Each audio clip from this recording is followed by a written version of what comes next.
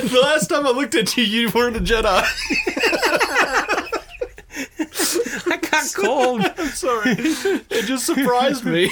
I was just, Jedi. Okay. All right, right here.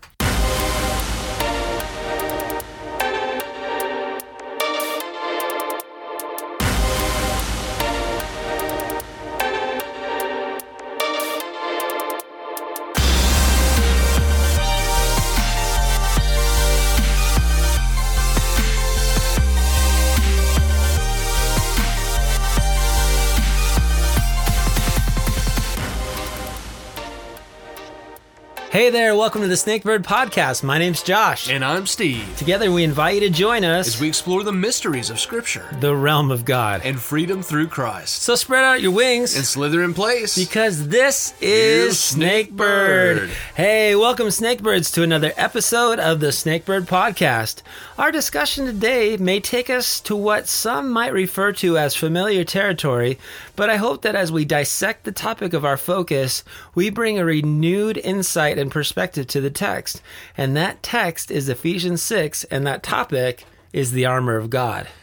That's right, Snakebirds. In this episode, we're going to be sifting through the Scriptures to discover exactly what a Christian should be wearing, namely armor. Now, we're not talking about your unique cousin's LARPing gear here, but rather the very real tools that this metaphorical armor represents. So just like we learned as a child to tie our shoes, button our shirts, and all of that simplistic stuff, those who are born again need to learn the basics in how to put on Christ as we dress for the test. So Josh, what should we put on first? Well, first of all, I have to say, me and the Mackenzie clan are very offended by what you said. We meet for LARPing. No. Yeah. I have a foam sword in my closet, and I've never used it for LARPing, though. I've seen that foam sword. I was very... I giggled when I saw it. It was at Target, and I worked there, and it was on sale for me because I had an employee discount. Okay. Well, you know, when you were saying, what should we put on first? I was thinking some people put on Netflix because you think about some of the modern reality TV and you've got a lot more of like Extreme Makeover, or you've got like Say Yes to the Dress. And that's what I think even Paul is saying here is there is a spiritual Say Yes to the Dress code where he makes some recommendations on what we're supposed to do. And that's really what the book of Ephesians is all about, because earlier in the book he's saying put off certain things. In Ephesians 4 it says that you put off the old man concerning your former conduct, which grows corrupt and according to the deceitful lust, and be renewed in the spirit of your mind, that you put on the new man which was created according to God in true righteousness and holiness. Yeah, there's a lot in Scripture about being clothed, isn't there? There is. When I first started preparing for this episode, I was thinking that the full armor of God would be the most attire-centered Scripture, but I was surprised to see just how much the Bible uses the concept of being clothed. And, one of the Scriptures that came across my desk was the Matthew 22 story about the king who threw the wedding feast. Okay. And we saw that the first guests invited represent God's original people, then the Gentiles, but then we saw someone that was at the feast that didn't belong there, and the way the intruder was identified was his clothing. And I found that kind of interesting. He wasn't clothed for the occasion, and as a result, he was cast out. Yeah. So it's important to be clothed right. That's right. Yeah. Yeah, going along those same lines, one of my favorite verses comes from Romans 13, and it says in verse 12, "The night is far spent, the day is at hand. Therefore, let us cast off the works of darkness, and let us put on the armor of light." Oh, yeah. That's awesome. I also found scriptures that told us to be clothed in the Lord Jesus, to clothe others with honor, clothe ourselves with the imperishable and immortality. It's very cool to see all of these things to be clothed in, isn't it? It is. It's really awesome. Yeah, there's one verse, I can't think of the address right now, but it says, even be clothed in righteousness. Yeah. Yeah, that's right. Colossians 3 says to be clothed in compassion, kindness, humility, meekness, patience, and love. So there's a lot to be clothed in. There's a lot in the wardrobe. Yeah, I never even realized that the Bible was that definitive or concerned about it, but it really is. Yeah. And then we get into the armor, not just clothing or undergarments. We got some heavy gear to put on too. Yes. Yeah. And you know what's cool about this is I don't think that the armor of God was just a popular teaching series for Paul or this token message that he kept in his back pocket for when he was asked to guest teach at a church. I believe this was something that God revealed to him for the believer to better understand warfare and how to approach it, because this text not only gives us a great pep talk and battle strategy, but also a redefined sense of who we're fighting against. That's true. It says, it's so that we may be able to stand against the schemes of the devil. Yeah. It's the enemy is why we are to be battle ready with this armor, with the proper clothing. Yeah. And, that verse that we wrestle not against flesh and blood, but against principalities and powers and rulers of the darkness of this age. So many times if we lose perspective of why we're doing what we're doing, I get mad at the guy who cut me off in traffic. Mm-hmm. Or I get upset at politicians and their stances on certain things, where I'm supposed to remember that it's not necessarily them we're fighting against. It's really the influencing factors that we're fighting against. That's so true. I'm glad you say that too, because whether our doctrinal boxes include the reality of spiritual forces currently or not doesn't really matter. Our enemy would honestly prefer us to chuckle at this verse and move on. Yeah. I think you were the one that pointed out in the previous episode that the devil's favorite song is a lullaby. It is. And it'd be a grave mistake for a believer to fall asleep to the facts that we are battling a spiritual movement in this world that I dare to say can be very tangible. So, we'll either be overcome in this spiritual battle or we'll stand firm. And that's what this whole concept in Ephesians 6, 10 through 13 is talking about. Yeah. Yeah, and I love that you said, put on the whole armor of God that you may be able to stand against the wiles of the devil, because I was thinking about that word, stand. And it's used so many times in this little passage, and I thought that was really fascinating because, Paul goes on that says that you may be able to stand, and then he goes on later on and says, having done all to stand. And then the next verse he says, stand therefore. And I just thought, well, I think he's trying to communicate something here. That just reminded me of you got to stand for something or you'll fall for anything. But he's very specific on what we should stand for here. Right. So. And there's so many verses that talk about we stand in grace, which is Romans 5:2. It says, by whom we also have access by faith into this grace wherein we stand and rejoice in the hope of the glory of God. And then we stand in the gospel. We talk about it in 1 Corinthians 15:1. Moreover, brethren, I declare unto you the gospel which I preached unto you, which also you have received, wherein you stand. And then we stand in courage and strength, and that's in 1 Corinthians 16:13. It says, watch, stand fast in the faith, act like men. I like that last part. Act like a man. Act like a man. And then we stand in our faith, we stand in our liberty, we stand in our unity, we stand in the Lord, and then we stand perfect and complete in the will of God. Those are all things we stand in. That's and true. When we choose to stand, it means we're going to be attacked. It means that we shouldn't be frightened. It means that we shouldn't droop or slouch and not go in half-hearted. Yep. It means that we are to be at attention and alert. And it means that we're not even giving a single thought to retreat. Yeah, that's so true.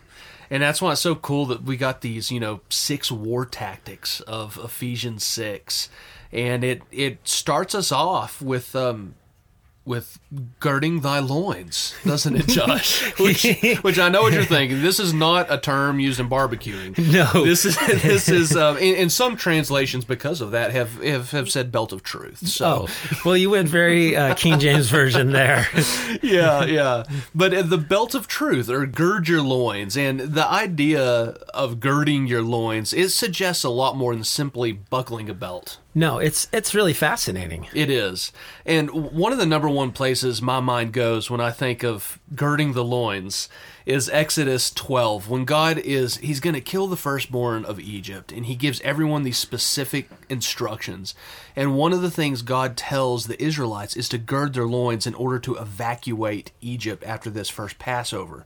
And the idea was to gather your tunic that normally hung loosely to your feet and tie it up tightly to your waist in order to get out of Dodge, as us Southerners say. Yeah. But they were needing to leave quickly. And so what does that entail with girding your loins, Josh, with tying up, getting ready to go?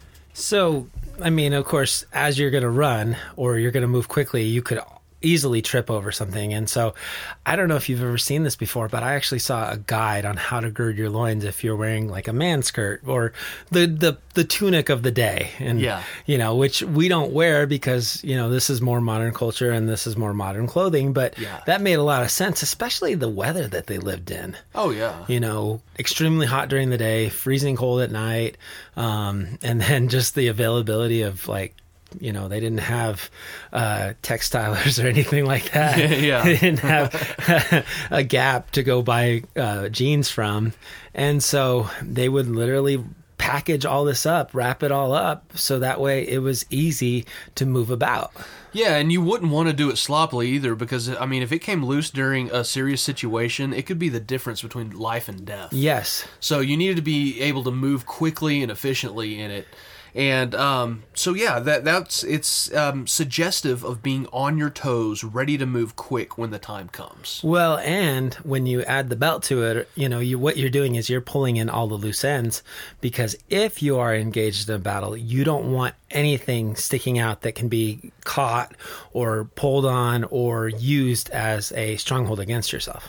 That's true. That's kind of, I wonder about these football players with long hair. Yeah, I've seen that. Yeah, tied up. Well, in football, it's legal to grab that hair. Yeah. I always think of the guy that has like the really long undershirt that stuck out, and the next thing you know, you see it just being, he's dragging somebody, but it's ripping. Yeah, for real. So yeah, that's the whole idea of this. And one thing that I noticed that was interesting, what does it mean to gird your loins with truth? And not to be funny here, but I must ask the question, what is truth? Because as I first prepared this portion of my notes, I automatically assumed truth to mean the gospel word of God. But one commentator I read pointed out that the gospel truth would be 5 down in relation to the sword of the Spirit. And what he suggested was that to gird your loins with truth would be a ready stance of transparency. In other words, you have a clear conscience which determines exactly where you stand, and that you are one who is ready to make confident and quick moves on behalf of your beliefs. Oh, wow. So yeah, that went deeper than my initial thought on it. So I thought that was pretty cool, because I assumed that was, the word of God. Well, this is an interesting observation about that. I don't know if you saw in the text, it says, stand therefore having girded your waist with truth, having put on the breastplate of righteousness, and having shod your feet with the preparation of the gospel of peace. Then the next 3 are, above all, taking the shield of faith and the sword of the Spirit, and taking up the helmet of salvation. Oh, nice. And so it's structured that way. Some people were saying there's the halves, which you are needing to wear continuously. They should always be part of you, who you are as a Christian. So, like you said, that truth would be there as that transparency, and that's something that you just wear constantly. Yeah. Yeah, that's really good. That's a good observation.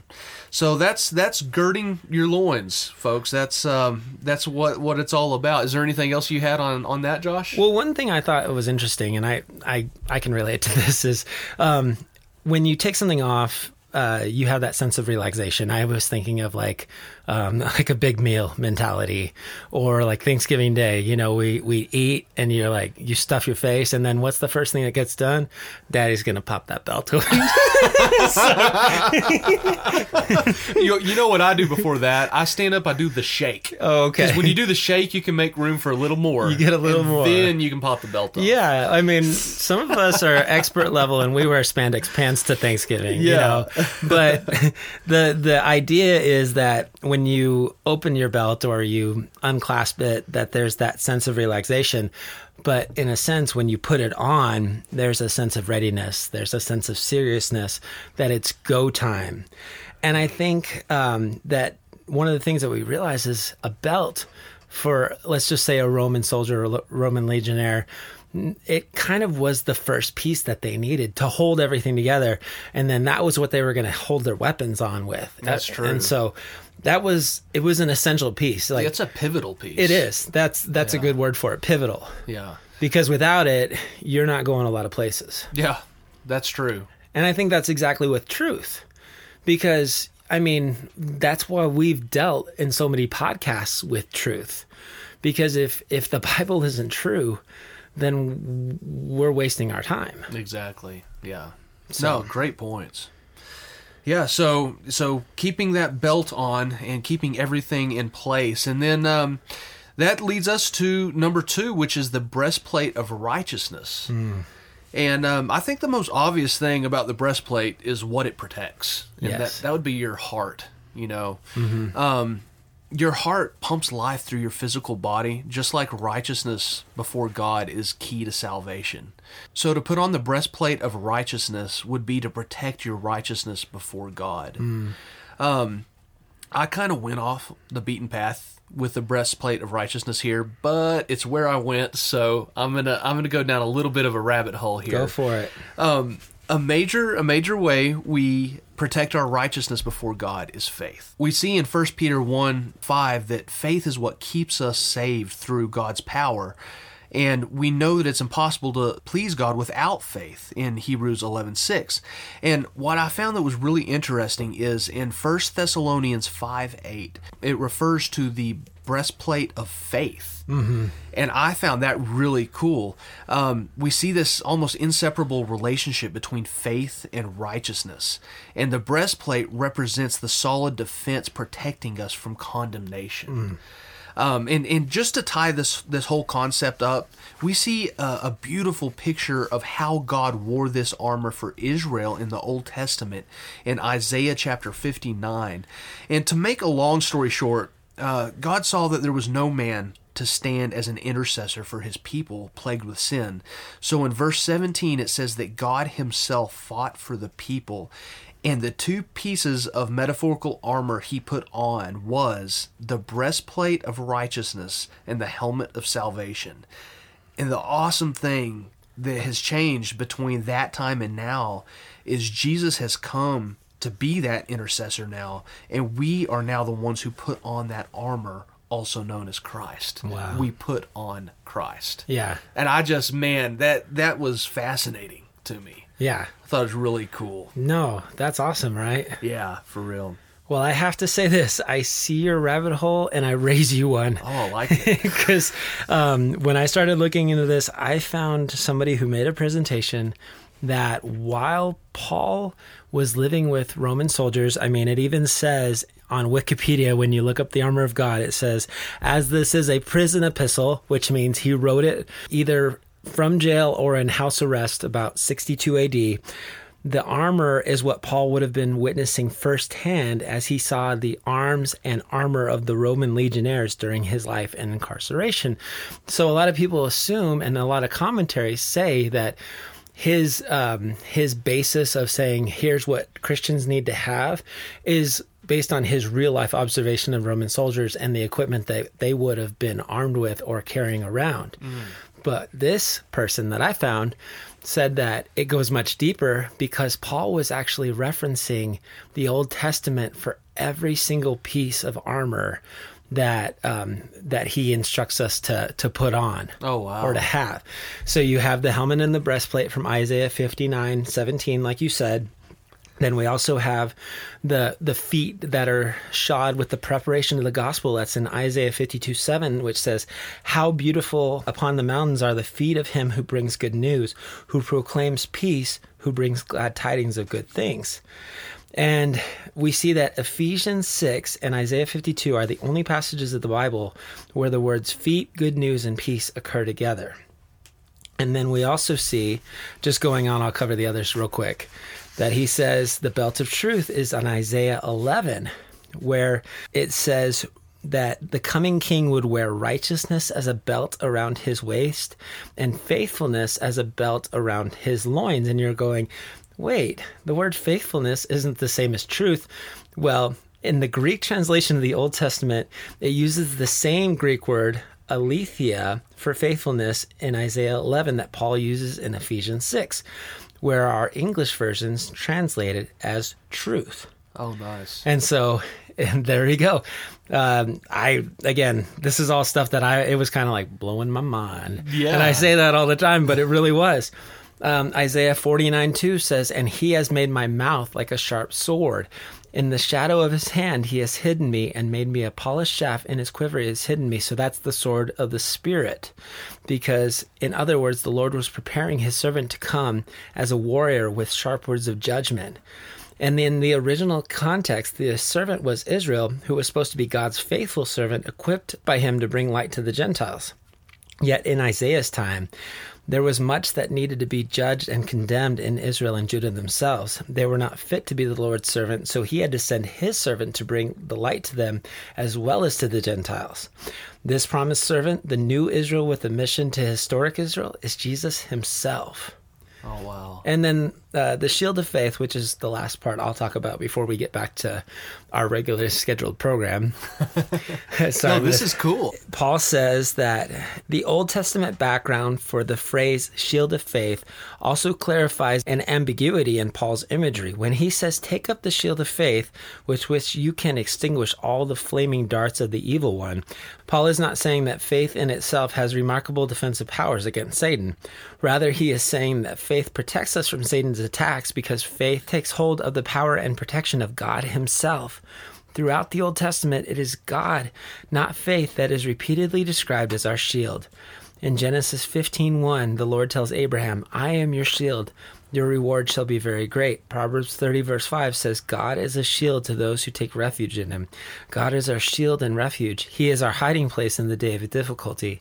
His faithfulness will keep us safe when we are being shot at by arrows, flaming or otherwise. Faith becomes our shield in Paul's imagery because it is the means by which we flee to God for refuge. Oh, nice. So That's awesome. Yeah. No, and that doesn't surprise me because Paul, he was trained up in the Pharisees in knowing the Old Testament like so well. Yeah. And that doesn't surprise me at all that he would pull straight from the heart of the Old Testament. I find it so cool that the armor that we're looking at wearing, it was first God's, and now it's ours. Oh, yeah. It's like the passing down of something that's so precious. That makes me want to go into another rabbit hole here. I mean, that's so cool. That's awesome. It really is. So, yeah, I thought that was really neat. Yeah, that's awesome. Something that I wanted to point out about the breastplate of righteousness is that when we talk about righteousness, we need to make sure that we come back to the thought that it's his that we wear on our chest. That's what's protecting our heart and our vital organs, because what we rejoice in and what we are able to shield ourselves with is God's finished work. And it's not our accomplishments, because when we try to shield ourselves with our accomplishments, we look down and what we realize is we're wearing is filthy rags. That's so true. Yeah. And I guess everything that we're looking at here, we could look at as metaphorical pieces of putting on Christ. Kind of, Which is another way of just saying putting on God's strength, not ours. Yes. So, yeah, no, that's a great point. Yeah. That's a great point. All right, so that was breastplate of righteousness, and number 3 would be to shod your feet with the preparation of the gospel of peace. Yes, and I always loved the word shod. Shod, huh? Yes, let his feet be shod. Well, if you don't know what shod means, it's basically strap-on shoes to your feet. And if you've ever owned horses, that's still a common term. Oh, absolutely. But yeah, it's to put on shoes, and I mean, it's pretty straightforward. Shoes protect your feet. You literally can't do certain jobs without proper footwear. Yeah. I mean, especially nowadays, construction, hiking, or even just on your feet all day. Shoes give protection and confidence to move quicker to get things done. Mm-hmm. And they were talking about how the Roman army, they were so well shodden. They had such good shoes that it allowed them to move at a rapid pace. It was one of the reasons that they were so successful as a moving army, is that they had good shoes. Some of them even were studded almost like cleats to give themselves good grip. Oh, wow. And one of the commentators I read compared this to having a great foundation. Yeah. And, in my mind, I've always read this in a certain way, and because I was trying to figure out how to say that this is a part of the armor of God, I've always translated it to myself as like shoes or sandals of the gospel. Mm-hmm. Like just when you go to put on your Air Force Ones or your Nikes or your Skechers or, your New Balances or your, for me, it's just flip-flops because I love flip-flops. Yeah. Are your feet ready to point in the direction to tell somebody about Jesus? Yeah. Like, are you prepared? Yeah.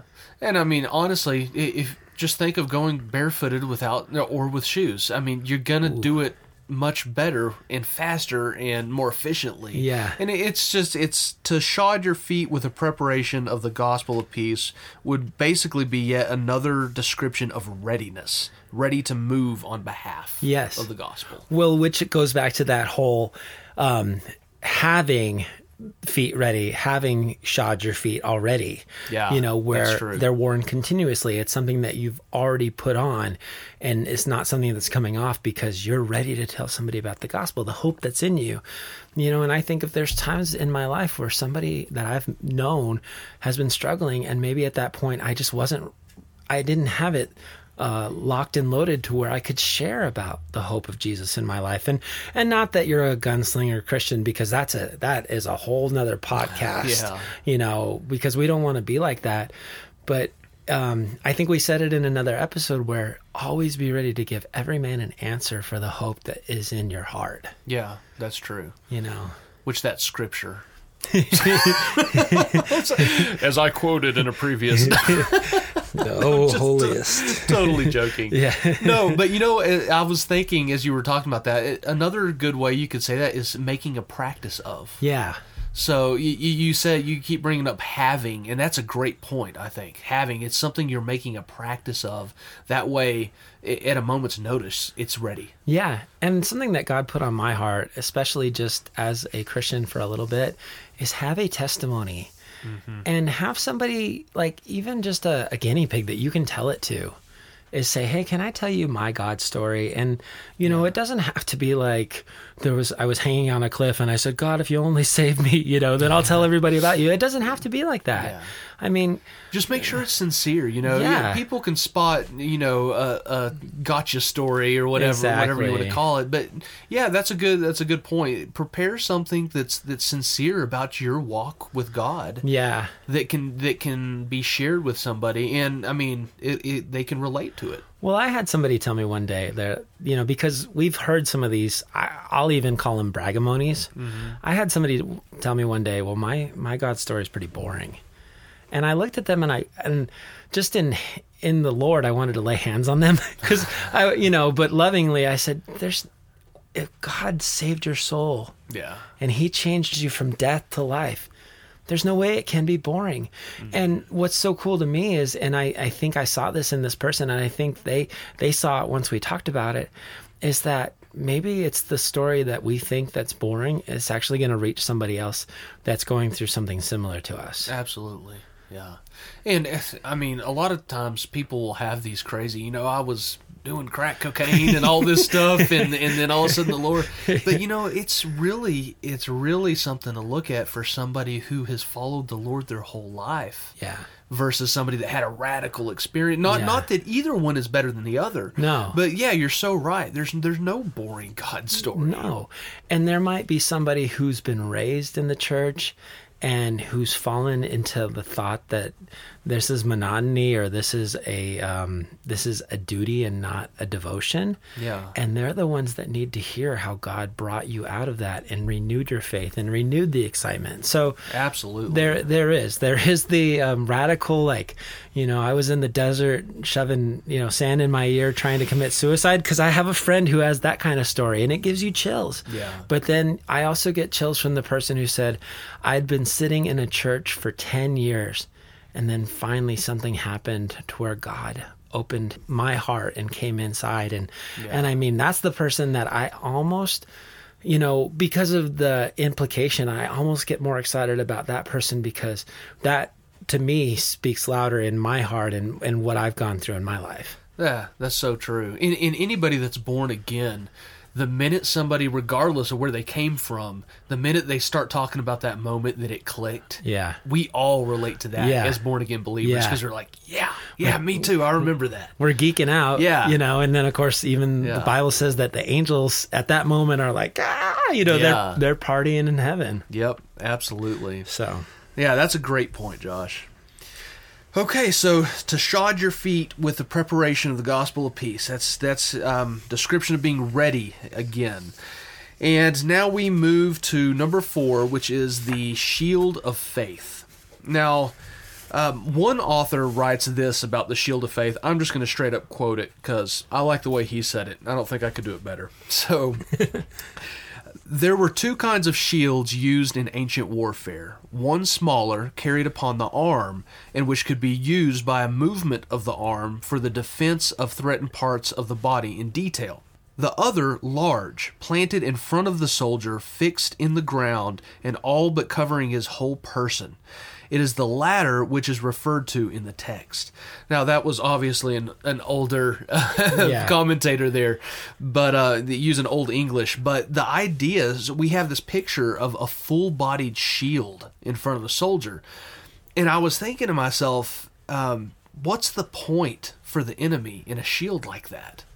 Because, I mean, that's really the whole point. Yeah. Psalm 18:2 says, "My God is my rock, in whom I take refuge, my shield, and the horn of my salvation, my stronghold." And so, I mean, that's really the whole point. If God is your shield in front of you, this full body shield, you're not going to get hit with anything.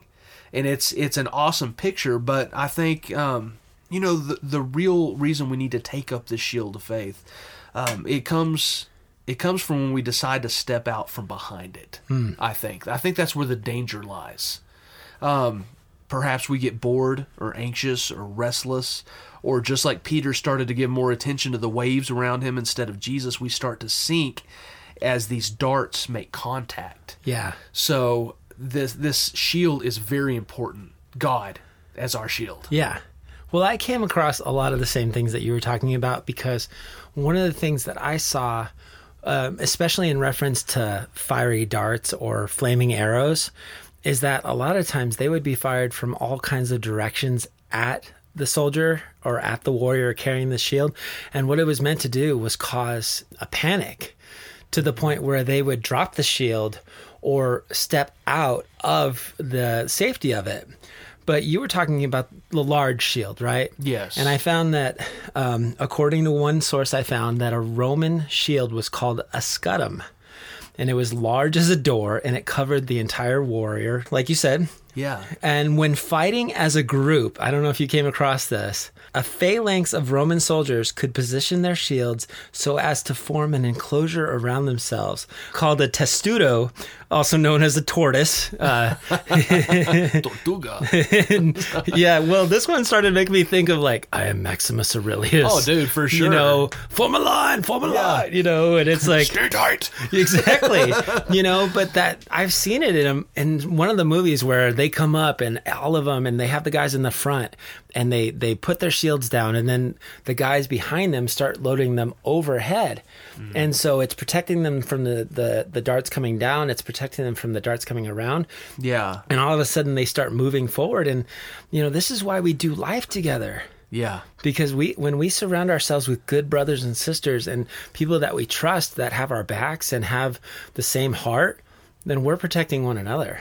That's so true. And I'm so glad you mentioned the darts, because these fiery darts from the evil one are very real. And these are the types of attacks, like you said, that come upon us quickly and from out of nowhere. Yeah. All different angles. So, I think application-wise, like whether it be one of those days where we all of a sudden everything just seems to go wrong, one thing after another, or a particular temptation comes straight out of left field at us, Satan knows exactly when to strike. And so this whole shield concept, it's extremely important. The over the head, the from the sides, flank, all of it. You've got to be on guard. And like you said, to do life with one another. That's a really good point. Yeah.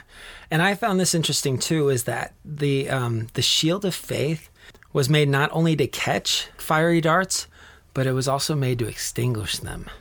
Oh, nice. And that's what faith does. Yeah. Because you combat faith. And let's just call out what fiery darts can be practically. Okay. You think of like thoughts or feelings, or your imagination running wild, or fears, or even lies.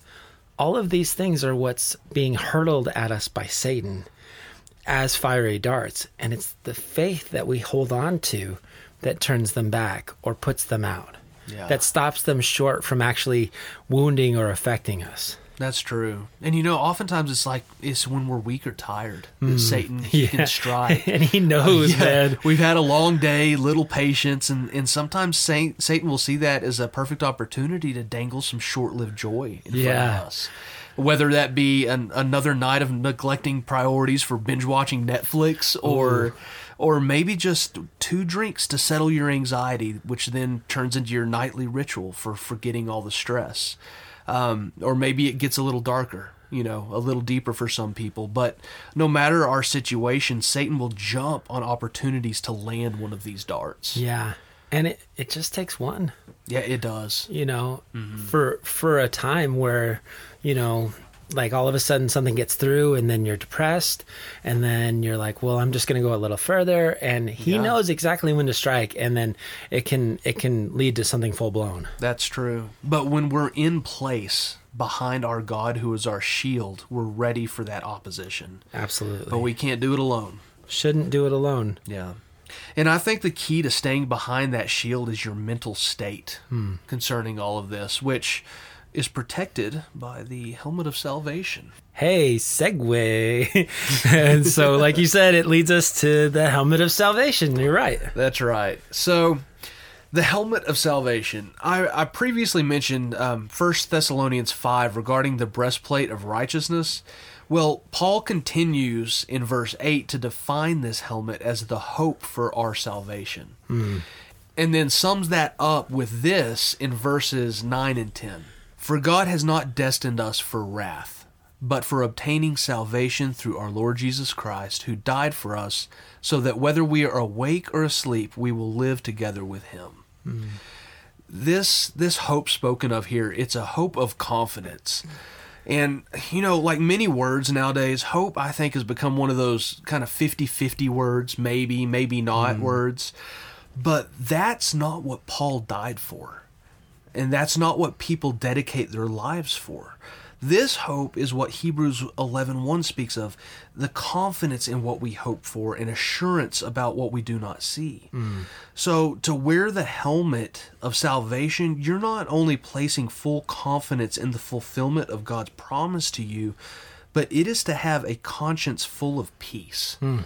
To know where you belong and to know you will be there soon. It'll give you the mental state needed for all of this armor to fall in place. Wow. So it's a mental state thing, I think, is part of it. Yeah. Yeah.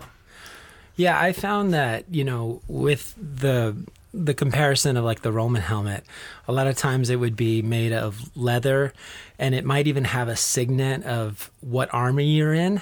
And I thought that's really neat because it talks more about like the identification that God would put a seal on our forehead and kind of that representation of like, hey, we are his. Very cool. And then I even thought about how it's like the crowning act of God, this salvation that we've not earned, but it's been freely given to us because of Jesus' death on the cross. And I couldn't help but think of the Passover, where it talked about how the children of Israel would have to paint the blood on the doorposts, and then they would paint it on the top post. And it was that covering that allowed the angel of the Lord to move on from them and not slay the firstborn in their household, like you mentioned earlier when they were supposed to gird up their loins. Yeah. And so I couldn't help but think that it's the blood of Jesus that covers us, so that when God looks at us, he doesn't see us. He sees his son's righteousness, and he looks at us through blood-colored lenses. Oh, nice. And he sees his son's righteousness. And that's what I think of the helmet of salvation as, is that when we put that on, it's a gift that we've freely been given. And it's just representative of the hope that not only that we have, that we are saved, but the hope that as we fight this battle in Christ, the one that we're fighting not for victory, but from a place of victory, that we will be saved as we persevere and as we continue in a sense of progressive sanctification, as we push on towards that high call of Jesus Christ, our Lord. Yeah. Yeah, that's so important. The helmet of salvation. I mean, talk about the most pivotal piece, being saved. Yeah. Yeah. And it's something that no soldier in a battle would be without.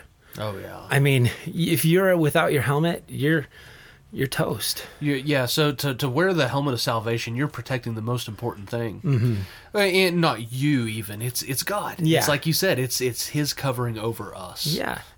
So before we move on from the helmet of salvation, just as a practical question, I was wondering what you thought about this.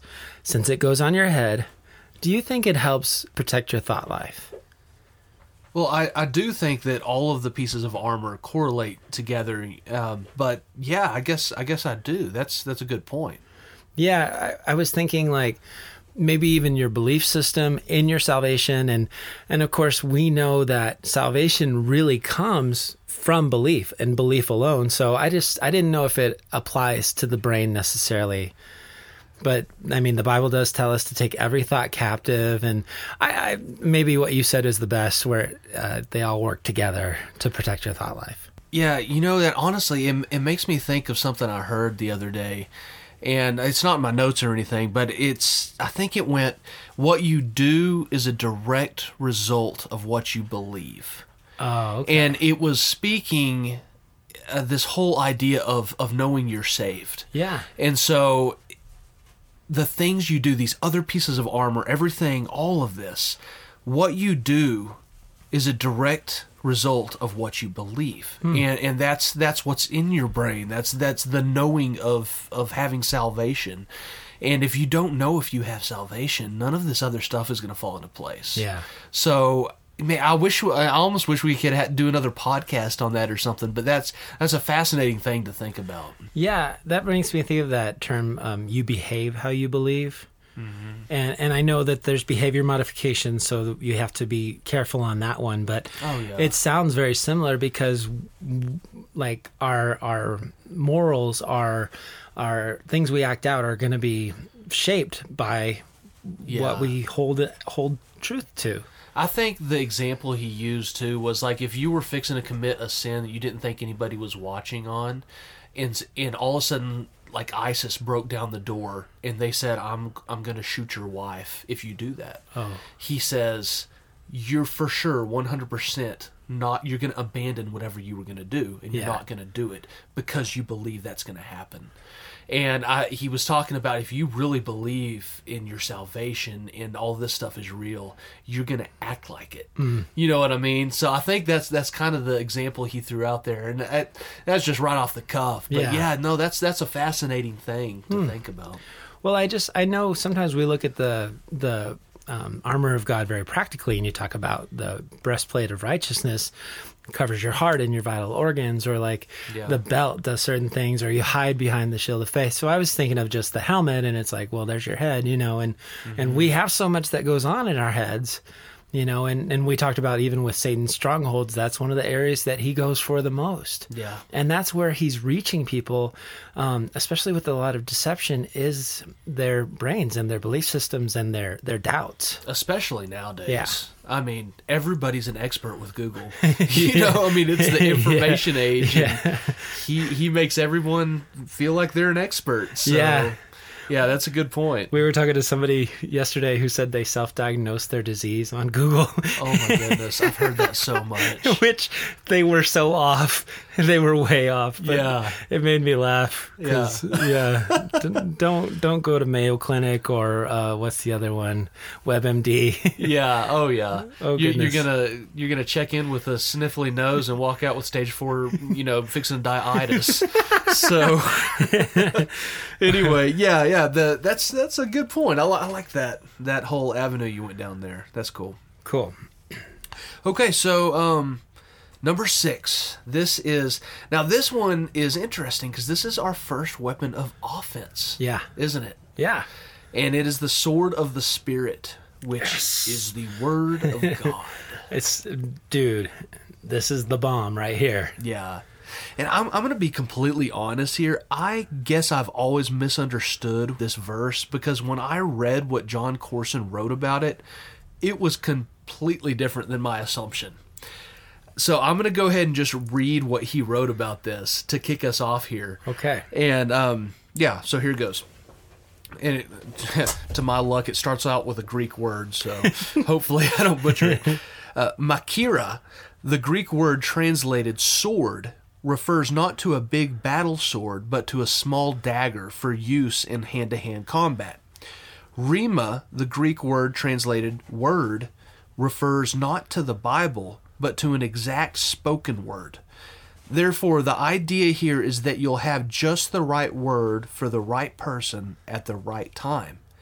As you study and meditate upon the full counsel of the written word of God, the Rima word, the precise word, will come to you the moment you need to do exacting surgery regarding any specific situation. Wow.